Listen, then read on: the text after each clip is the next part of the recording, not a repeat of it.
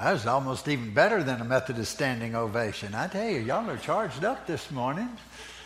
We're listening for the voice of truth today, and as we conclude our Luke series, The Extraordinary Story for Ordinary Time, as we wrap that up, I'm going to kind of miss it. I don't know about you, but I've had so many people respond to this series and express appreciation for it. Well, we'll have to see what comes this next year. But for now, let's take a look in Luke's 21st chapter, beginning with the 5th verse, hearing what the extraordinary story says for us today. Let me invite you to stand in honor of the reading as it contains the words of Christ.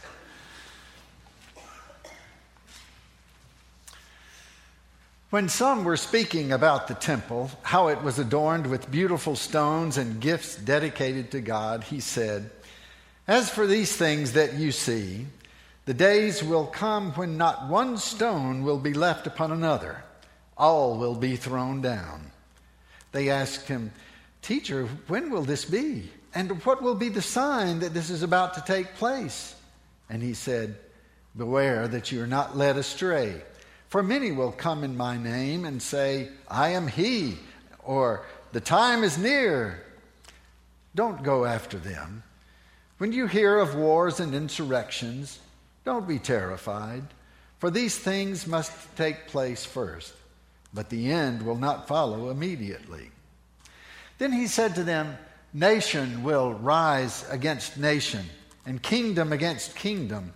There will be great earthquakes, and in various places famines and plagues, and there will be dreadful portents and great signs from heaven.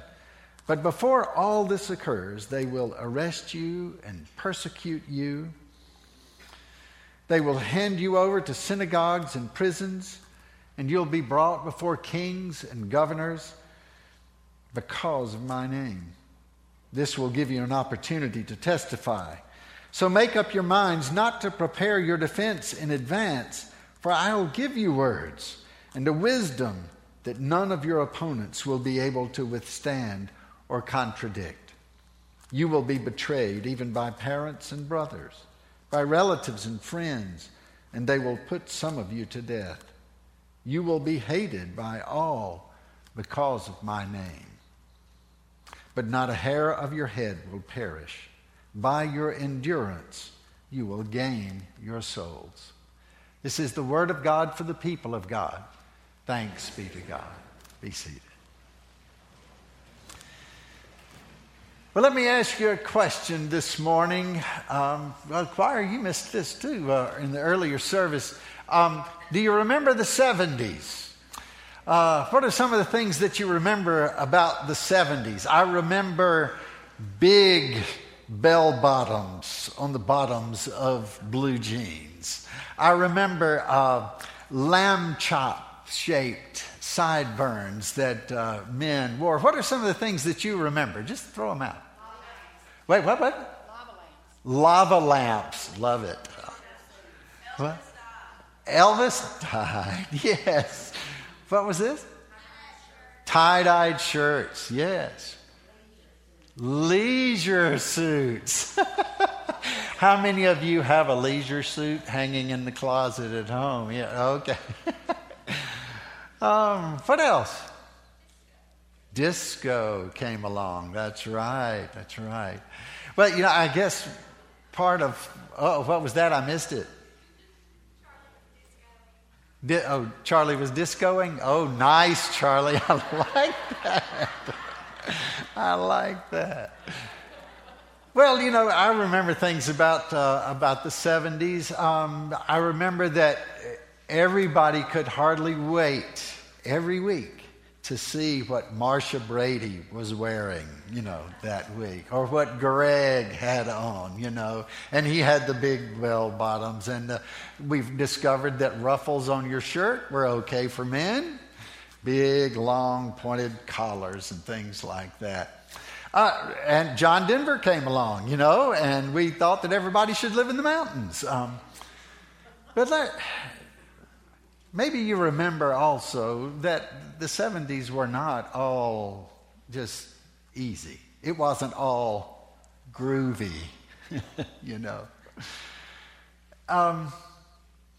Because you remember the country was at war. And there was a lot of social upheaval that was taking place. And we began to get some things in our culture that were pointing to the end of times. Of course, I've alluded to The Exorcist before. But then also, after The Exorcist came along, the Omen series. Do you remember that? Still can't stand that classical music that they played in that. And then we got into the 80s and we got the Left Behind series, you know. There was so much social upheaval that was taking place. I remember seeing a bumper sticker during that time that said, "Caution, in case of rapture, my husband will be driving." So you got to catch that. But there was a lot of upheaval. And people were looking for answers and they were asking those questions. Is this the end of times? And then Waco happened, and we realized that there were people who were really caught up in what was taking place. Well, as much as that became the topic of conversation in the 70s and the 80s, it was a major topic in the earthly days of Jesus as well. All three of our synoptic gospel writers, Luke and Matthew and Mark, down there in their boxes again today, indicated a wide interest in the topic and in many of the communities where the gospel writers were writing. William Barclay, in looking at this passage for today, says that just right from in verse 5, everything just becomes troubling in this chapter as we read through it in Luke 21. And there are 4 different concepts that Barclay thought it's important for us to realize are intermingled here in this passage. And the first one's this. In the background to the passage is the concept, the Old Testament concept of the day of the Lord. The day of the Lord. And as far as the Jews were concerned, time was divided into 2 different categories. One was the present age, which was evil and fit for destruction. And then there was the age to come, which was characterized by the golden age of God and Jewish supremacy and the reestablishment of Jerusalem, that sort of thing. Between the two would be the day of the Lord, which was characterized by destruction and upheaval and the desperate birth pangs of the new age that was to come. It was a day of terror. And while we heard from the 65th chapter of Isaiah a description of things to come and what it would be like on God's holy mountain in the day to come, Isaiah earlier on talks about the day of the Lord. He said in the 13th chapter, "Behold, the day of the Lord cometh, cruel both with wrath and fierce anger, to lay the land desolate, and he shall destroy the sinners thereof out of it." The day of the Lord was one of the basic concepts of religious thought in the time of Jesus. And everyone knew these terrible pictures that were painted by the prophets. But then secondly, in our passage for today, in verse 6, we hear echoes of the predictions of Isaiah and Jeremiah about the prophesied fall of Jerusalem. The fall of Jerusalem. Now, Jerusalem fell to Roman armies commanded by Titus in the year 70 AD. And after a desperate siege that carried on for months, the inhabitants of Jerusalem fell even into cannibalism. And the city had to be taken literally stone by stone. And in the end, at the Temple Mount, not even one stone was left unturned. No one stone stacked on top of another stone. According to Josephus, over 1 million people died as part of this siege. And following it, 97,000 were carried away into captivity. In early Christian circles, the destruction of Jerusalem was seen as an eschatological sign or a sign of the end times and their impending doom. But then we get a third concept, the persecution to come. Jesus clearly foresaw and foretold terrible things his people would have to suffer for his sake in the days to come. And then fourthly, we get the second coming of Christ. By looking at the words of Jesus, we see that Jesus was sure that he would come again, and so was the early church sure that he would come again. But remember that much of the older imagery having to do with the day of the Lord gets attached to the second coming of Christ. And before the second coming, it was expected that many false claimants to be the Christ would arise, and that there would be people that wanted to predict what was going to happen, and there would be great upheavals that would take place. It'll serve us well to remember that we have a combination of things, not one consistent idea, but several connected ideas here that Luke portrays for us. But this passage from Luke joins the prediction of the destruction of the temple with teaching on the coming of the Son of Man. Add to that the Old Testament expectations, the pending threats that they see coming, and you have a powerful moment on the horizon for the early church as they looked ahead. Many times these four concepts, the day of the Lord, down through the second coming of Christ, are layered one on top of the other, often in a mishmash of theological eschatology. If you look at verses 8 through 11, they deal with the three signs of the end. Jesus is saying that there'll be false messiahs and false calculators of time and space. There would be wars and insurrections and international conflicts, and there would be natural disasters and cosmic terror.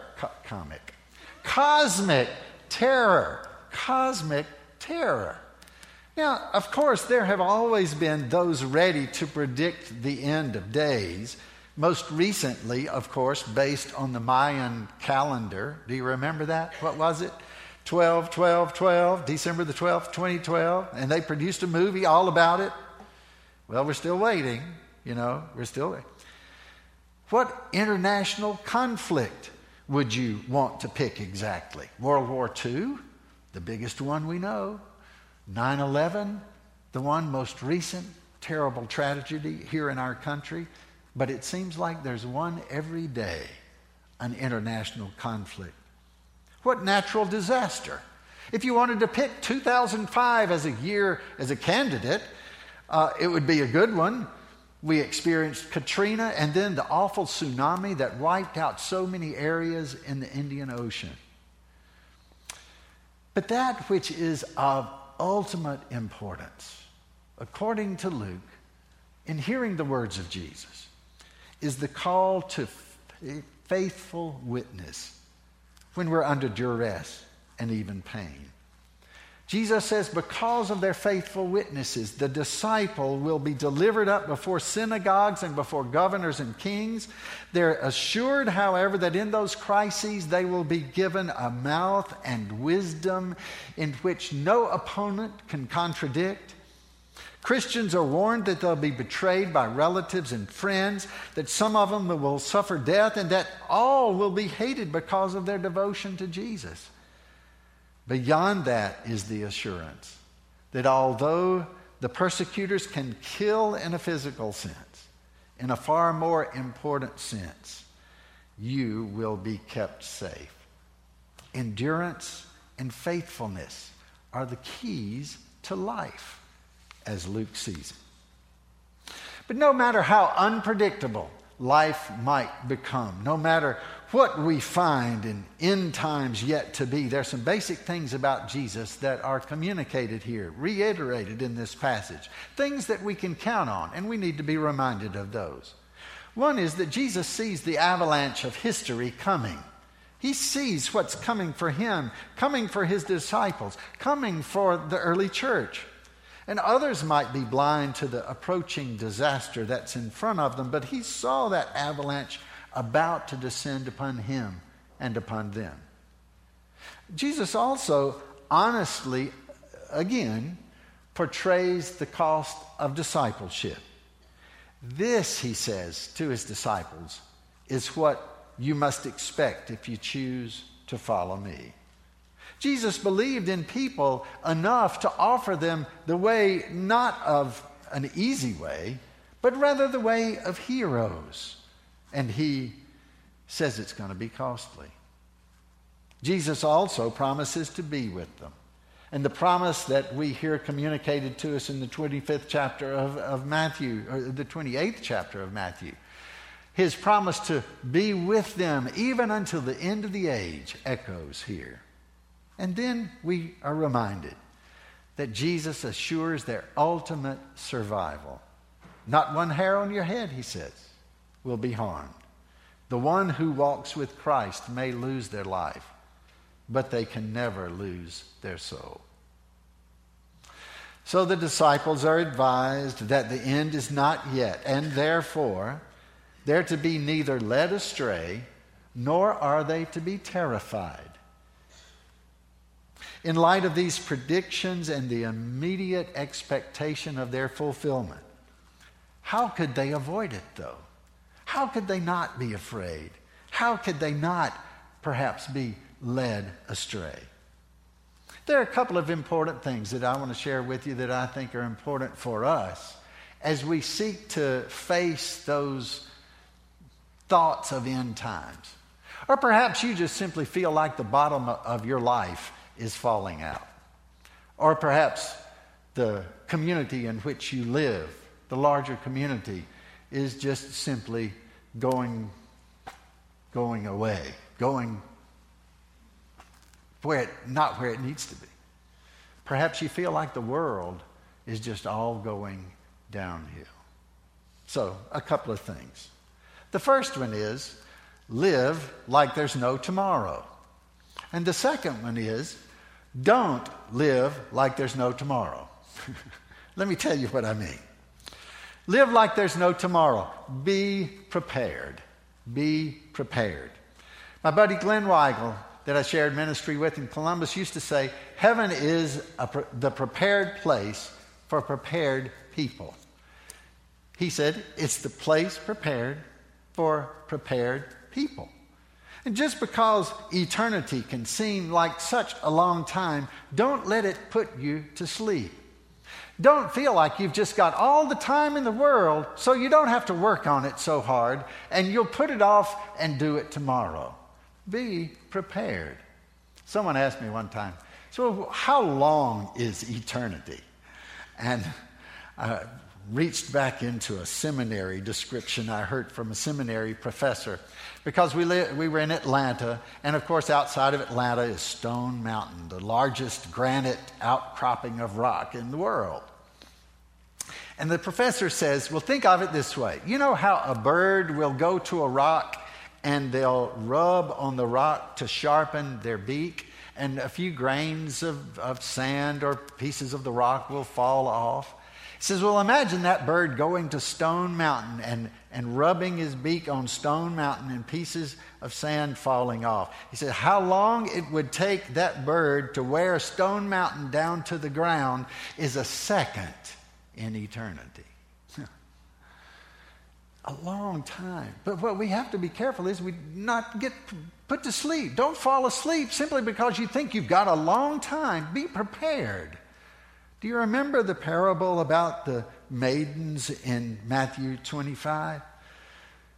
10 maidens, 5 who keep their lamps full of oil, the wicks trimmed, and when the master comes, they're ready. But the other 5 are not. And Jesus is saying, be prepared. Have things in order so that when it comes, you'll be ready. There'll always be people who claim to know it all, think they know all the answers, know the whole truth. But Jesus says, don't believe it. Don't believe it. I'm going to do my best to be prepared today. And if you'll stay prepared, you'll worry less about the bottom dropping out of the planet and much less dropping out of your own life.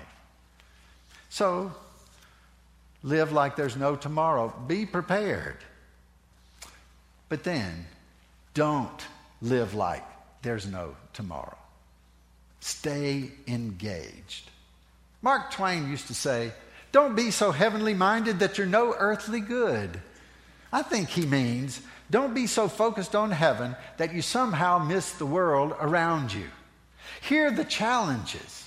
Take up the ministry of birthday gift for Christ. Realize that there are people living broken lives that they need help with. And so we have to jump in and be a part of their lives. Karl Marx believed that religion had caused the masses to overlook the present suffering of this world and the struggles that they endured. It was the opiate of the people. And faith that draws the Christian out of the here and now is precisely that. If it's got you thinking about heaven so much that you miss the world around you, then it's misled you.